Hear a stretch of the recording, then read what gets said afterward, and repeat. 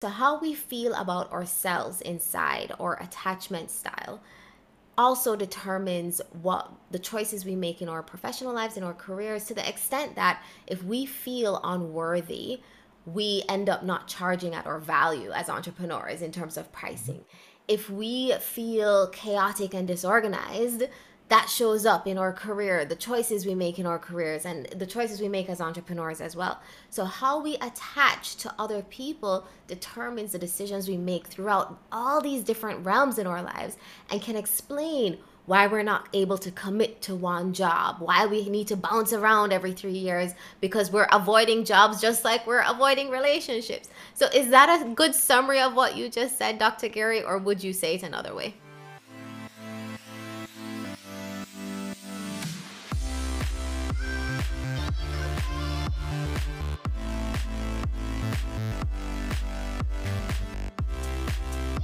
First heard about our guest today, Dr. Gary Sawyer, when he was interviewed on a podcast in 2019 promoting his book, Safe to Love Again, which was my first introduction to attachment theory in psychology, which we're going to dive into on today's episode. After I heard the podcast, I bought and read his book, and I found it so transformational that I went on his website immediately and signed up for his mailing list. And at the end of each email, he asks you to book a free call with him. So I clicked on the link and I booked the call with him. And I got so much value on that free call that I signed up for his 4-month program. And it changed my life, making me more securely attached to myself, which, as we'll talk about today, is the basic operating system for how we move through our lives. So, on today's episode, we're going to dive into attachment theory and how it affects the choices we make in our careers. Dr. Gary, welcome to the Soul Career Podcast. And I am happy to be here, Lysandra. It's so great seeing you here doing your big purpose in the world. Woohoo! Big kudos. Woohoo! Thank you for that. So, I'd like to start by asking you to explain what attachment theory is and how it impacts our lives. Sure. Attachment theory is the science of how our brains get wired to love and be loved right back. Yeah. It started after World War II, when babies who lost both parents in London were in orphanages were dying for no good reason, supposedly, right? And psychiatrist John Bowlby said it's for lack of attachment. Yeah. He wanted to say love, but he thought it didn't sound professional enough. So, but this is it, how we all were wired for connection, and how that connection getting wired, sometimes we get wiring that really, ignites our flames in life. It allows us to have love and life and health and success. And sometimes we're given wiring that's not so good for love, relationship, success, or much else. Yeah. Yeah, absolutely. So I know there are 4 attachment styles, or at least the last time I dived into this, there were 4 attachment styles. It might have evolved since then. Can you explain to us what those are? Yeah, I call them love styles, but attachment styles is the technical term. First off, there's secure, anxious, avoidant, and there's also disorganized. Right. Okay, so 50% of the population are wired to be secure. That means that they feel comfortable giving love and receiving love, and they especially feel comfortable being in a committed relation, giving commitment, and then offering it right back, okay, and receiving it. Mm-hmm. They're the ones that go out and pick good relationships, and they tend to be lasting. But then there are some others. Now, about 25% of the population are wired with what's called anxious. It's also called preoccupied. Mm-hmm. And this is where love was there or not there. Love there, not there. There were some bids for attention met, some not. And they have a fight response. They want to lock this thing down. They're the ones that say, "Why didn't you text me back in 10 minutes? Where were you last night? Do you still love me?" They're the ones they're wired that they create a lot of drama. Yeah. And what they're trying to do is manage the relationship so they can lock that thing down. Then there's the avoidance. The avoidance, we're not given much of a connection at all. In fact, we know that avoidant babies learn to walk 2 months earlier than average than other babies because they are so on their own. The system says, if we want that binky, there's only one person going to get it for us. And so they like to depend on themselves. So, and they don't like to depend on others. So they don't tend to like committed relationships. They don't like being in it. They don't like giving it. And they also can be emotionally dismissive because they weren't given these really good feelings. They were given mostly abandonment. And then there's the disorganized. They're about 5% of the population. By the way, the anxious, the avoidance are about 20%. And the disorganized, this is usually trauma. This is early age trauma where there is they have a dangerous parent. So they have an approach and a huge avoidance that's not uncommon for them, a little small baby to faint when the mother comes in the room. So it's disorganized because it's so chaotic. They can't decide whether to be anxious or avoidant. Another term people have used for it is anxious avoidant. They go between wanting it and not wanting it. Typically, though, by age 7, 80%, 80% of them have opted for hardcore avoidance, or they fall into cluster B personality disorders. They're 5%. Yeah.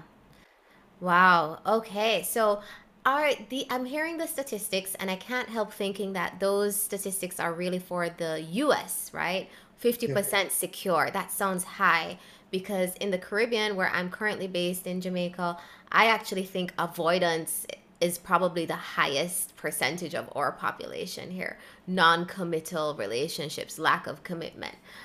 So that's really interesting. I'd love a study done on attachment styles in other regions. Yeah. There have been, and that's a generic thing.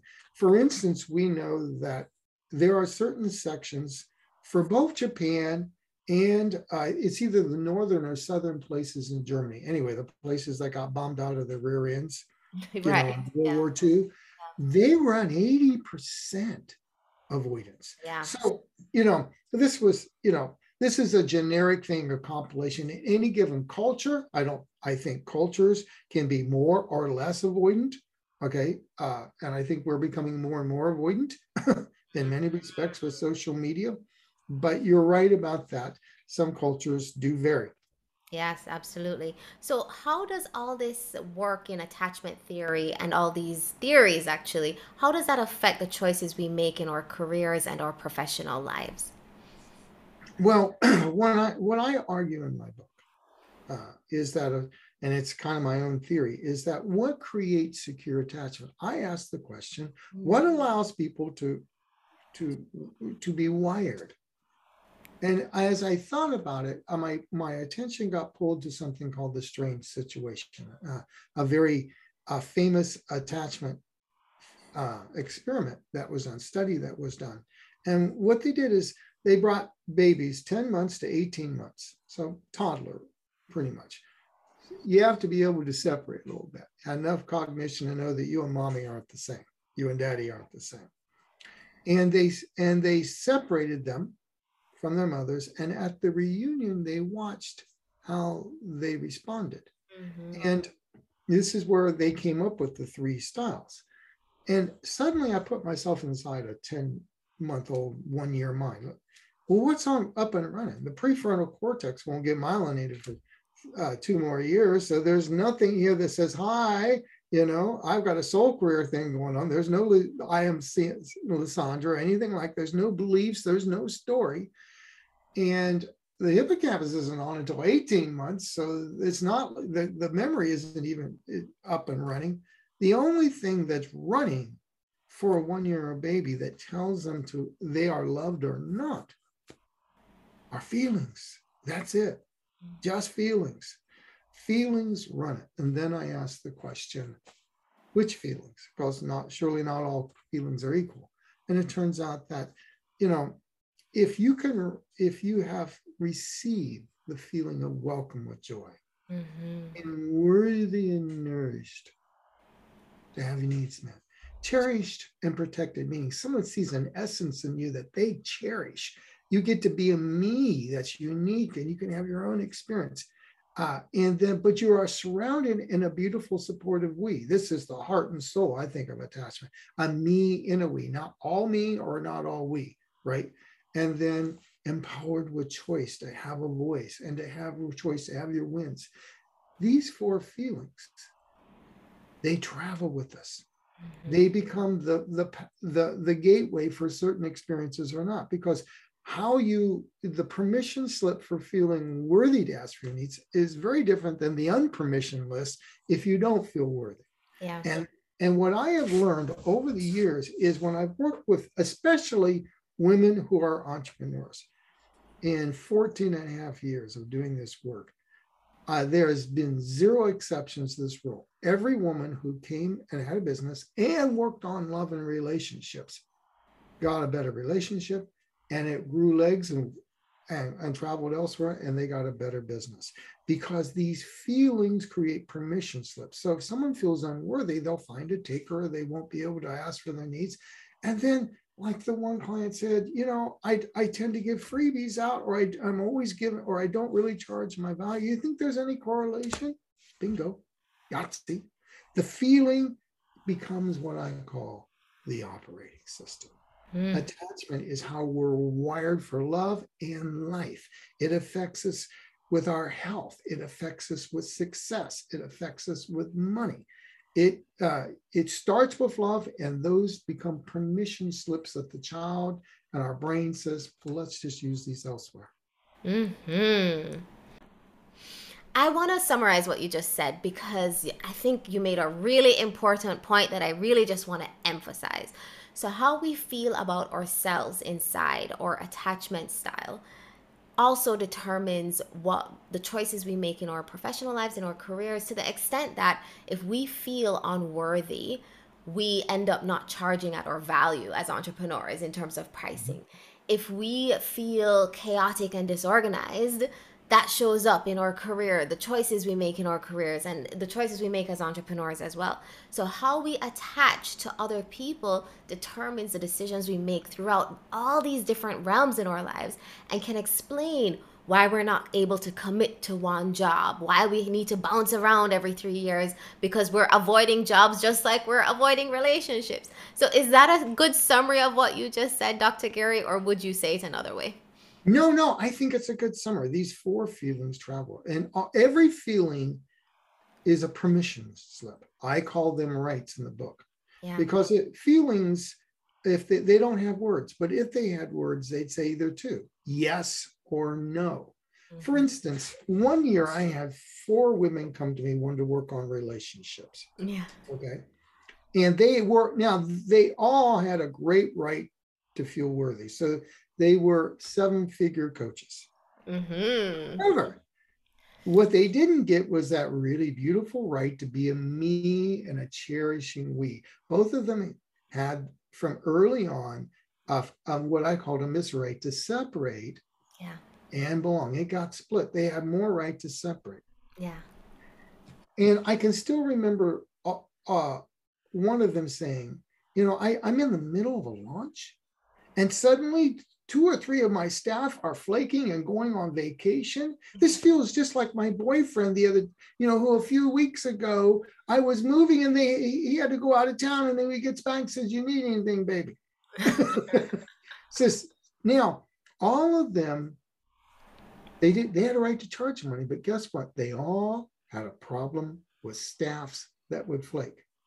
Because nobody had a right, the feeling of uncherished, unsupported, and they were picking staff members.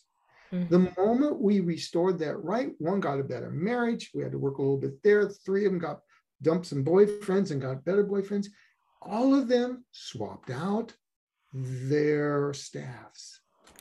And they all got a better staff. One even worked with me to learn how to pick a secure staff member without being too invasive, right? But that's not like the person that didn't charge. But the feeling of uncherished and unsupported, that's because we use it to navigate. If you were given unworthy, then you don't feel worthy. If you feel uncherished, then you don't have a right to feel cherished or supportive. If you're running disempowered, you'll find ways to to not be empowered. You won't have a voice. It'll be difficult to do marketing, because you have to have a right to create your own experience too. And what I've noticed over the years is if you can't do real good marketing, if you can't create your own experience, how can you create an experience for anybody else? Wow. You Wow. know, That's or if you don't have a right to love and be loved, that's another right I talk about. These are the ones that get up and they're on stage if they speak, and as soon as they get a standing ovation, they're off to the side. yeah. They don't have a right for a raving fan club. Yeah. Each of these feelings and rights tracks into how it negatively affects the entrepreneurial model. Those who don't have a right to exist, they can't connect to their body, they can't connect. So they suffer in client care. Worthy, they don't charge their value. Cherished and protected, they can't find good staff members. If they feel disempowered, they can't create their own experience, and they don't have a right to assert, so they have trouble either speaking or doing marketing. And of course, the right, what I call right to love and be loved, it affects their right to have a raving fan club. And just imagine, and you need all 6 to run a healthy business these days. Wow. So just walk us through all 6 one at a time so we have them down so we can take the notes. What are the 6 rights that determine your secure attachment style? So if a baby is given, welcome with joy. Oh, there's little Lysandra. That's welcome with joy. It's also the first thing that we want to see in any relationship. Oh, good seeing you again, Lysandra. So that's the right to be welcomed with joy. That's a right to exist, to be here in your body. And right. And then there's that. And then if a baby is given the feeling of worthy, this comes on a little later, 2 to 6 months at age, then they're given a full right to reach out for their needs so they can give and receive. So that's the right to have your needs met. Mm-hmm. Yes. So that turns into how much can you charge your value, right? Or are you always giving away freebies? And then there's a right, if the babies, once they get mobility, if they're shown that feeling of cherished and what I call protected, someone's looking over them, then that gives them the right to be in a supportive we. Now in the partnership, that's everything. But it also means they have the right to seek coaching, be supported. They have a right to have good staff members. Anything about support. The people that say, I got to just do it by myself, I don't need coaching, they have a split right to separate and belong.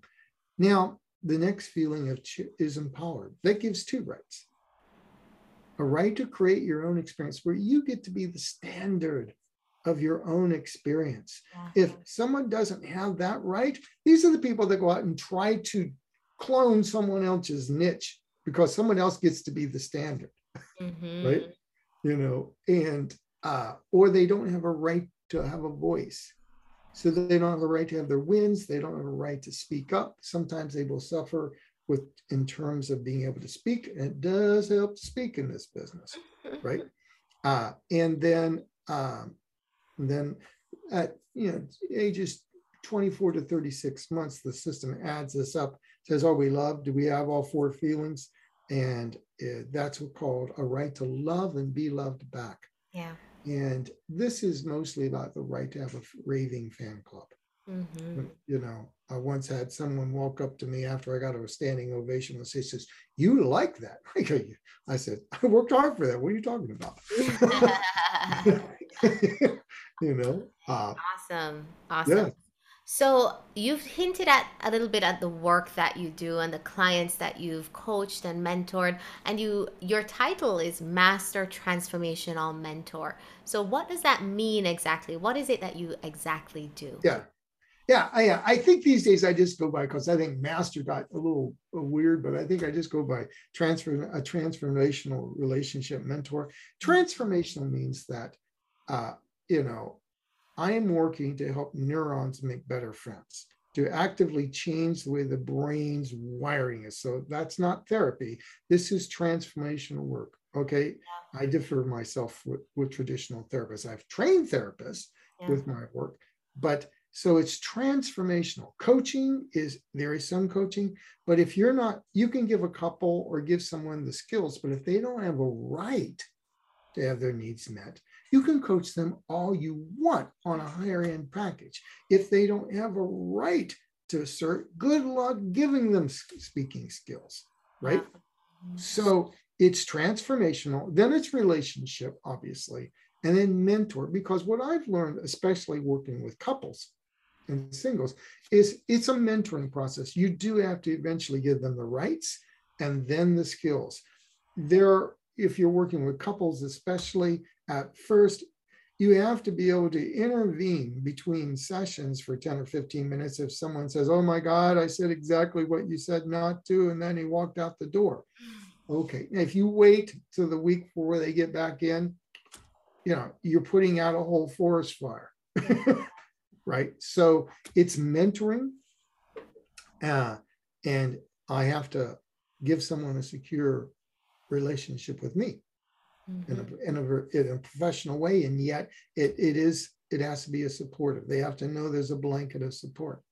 That's my way of subtly planting in what it feels like to be a we, so they can take that feeling that from our work and put it elsewhere. Because in couples especially, the we is everything. And quite frankly, I think it's that way in business. And in that way, I once had a business coach that I worked with, and when we got to the feeling of empowered, which was one of his missing rights, he had a right to be very successful, but he didn't really have a good skill set. And he said, this explains my staff meetings. I don't, why I'm getting such reticence, why I'm getting such resistance. I don't empower them. Wow. I remember the work that we did together, Dr. Gary. When I was leaving the Branson Center, you actually coached me through that process, because I remember having a lot of anxiety around the decision to leave my steady, secure, prestigious job as the CEO of the Richard Branson Center of Entrepreneurship and go out on my own. I had made the decision, I had advised the board, and around September, October, I was having so much anxiety around the decision. And was I going to go bankrupt? Was I going to fail? And you actually had me do this exercise where I had to imagine my future self and feel the feelings of that successful future self, and then come back to the present moment. And you had me do it like over and over again until I could feel those feelings of success in the present moment, and realize that all the anxiety was in my head, and I had all the tools. I was very capable. I knew what to do to figure it out, to be successful as an entrepreneur. Do you remember that? I do remember. And then we went back to the present, and then we did like a step 1, 2, and 3. Yes. And we figured out, your brain already knew, and this is one of the things, is what beliefs and feelings it needed to have that your particular roadmap, and then you knew how to get there. We just coach out of your brain the resources that were already there. That's why what you're talking about is, one of my key things working with anybody are 2 principles. One is, there are no unresourceful people. Yeah. There are only unresourceful states. And the feelings, the state you were in was, oh my God. And the resources are always there, and it's all adaptable.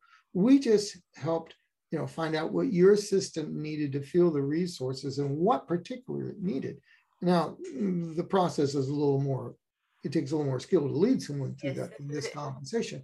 But notice that we calm that anxiety and helped your brain feel its own roadmap to feeling empowered. Of course, we had done some deeper work before that, so that empowered was a more easy buy-in for your brain.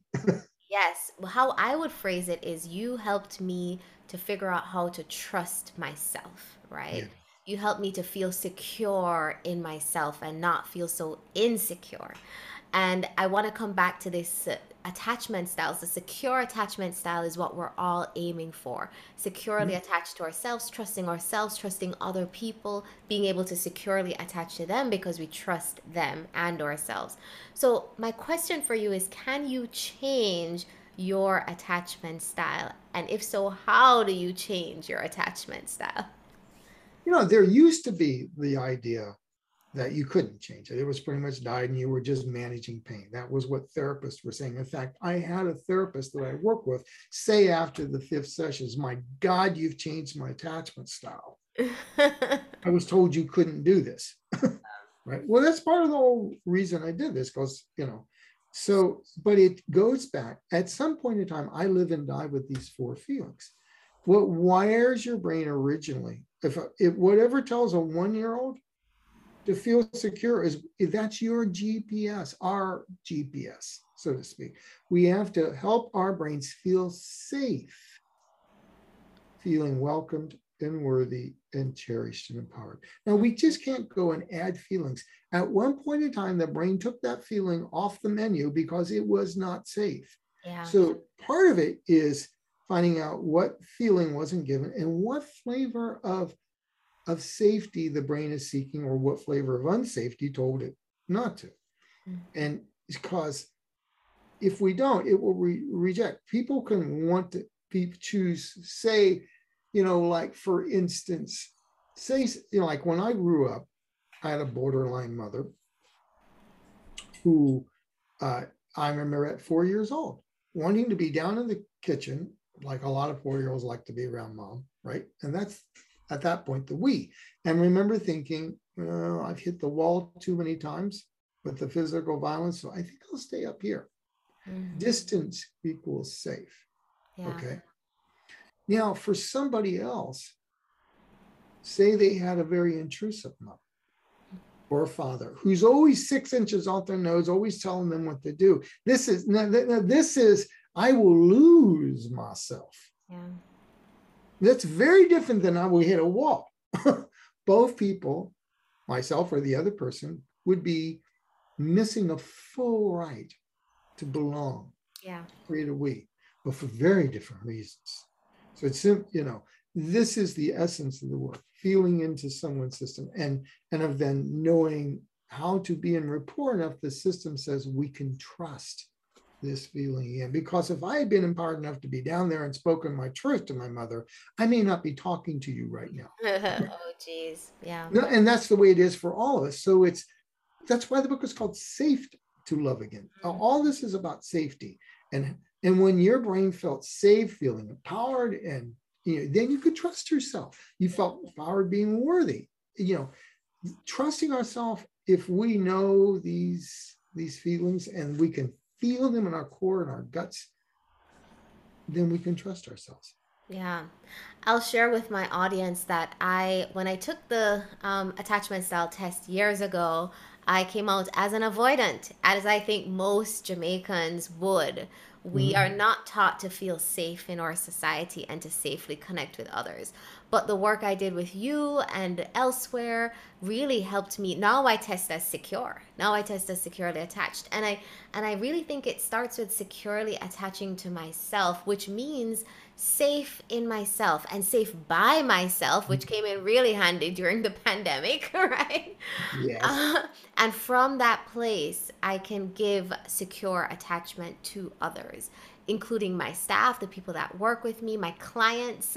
And, if I'm in a partnership, I hope to be able to give that as well. So to answer my question, can I change my attachment style? I think absolutely. But first, as you said, you have to figure out what is the underlying right that's missing for you and work on creating those rights, making your brain feel safe. And from there, you can transition from anxious or avoidant into secure. That's my read on it anyway. Yeah, it is. And notice you had just enough of a right to separate and belong that you sought out the support of someone like me. It is very difficult to change this by yourself. It is. I just want to say that to everybody. Yes. You will need support, and not just any old therapist. You need someone who really understands this type of work. But notice, yes, your brain was wired. This was your birthright. You were born to feel secure. You had to be taught to feel unworthy or disempowered or whatever it is. And at one point in time, if you're out there and you're thinking, oh my God, I'm anxious or avoidant, I'm screwed, right? No, your brain took the best deal available. Wow. Yeah. So the work is letting your brain know that those safety protocols can be they can kind of go bye-bye, and it's safe to change the safety protocols. Yeah. Your birthright is to feel and to give welcomed and worthy and cherished and empowered. Mm-hmm. You have a right to feel that in your bones, not just up here, but in your bones. So it is, and if I can add a fourth one, you have a right to be beautifully supported. Find this help so that you can reclaim a secure attachment. It will affect all of your life, especially relationships, but it can't help affect everything else. It is to borrow a phrase from Brendan Burchard, it is life's golden ticket.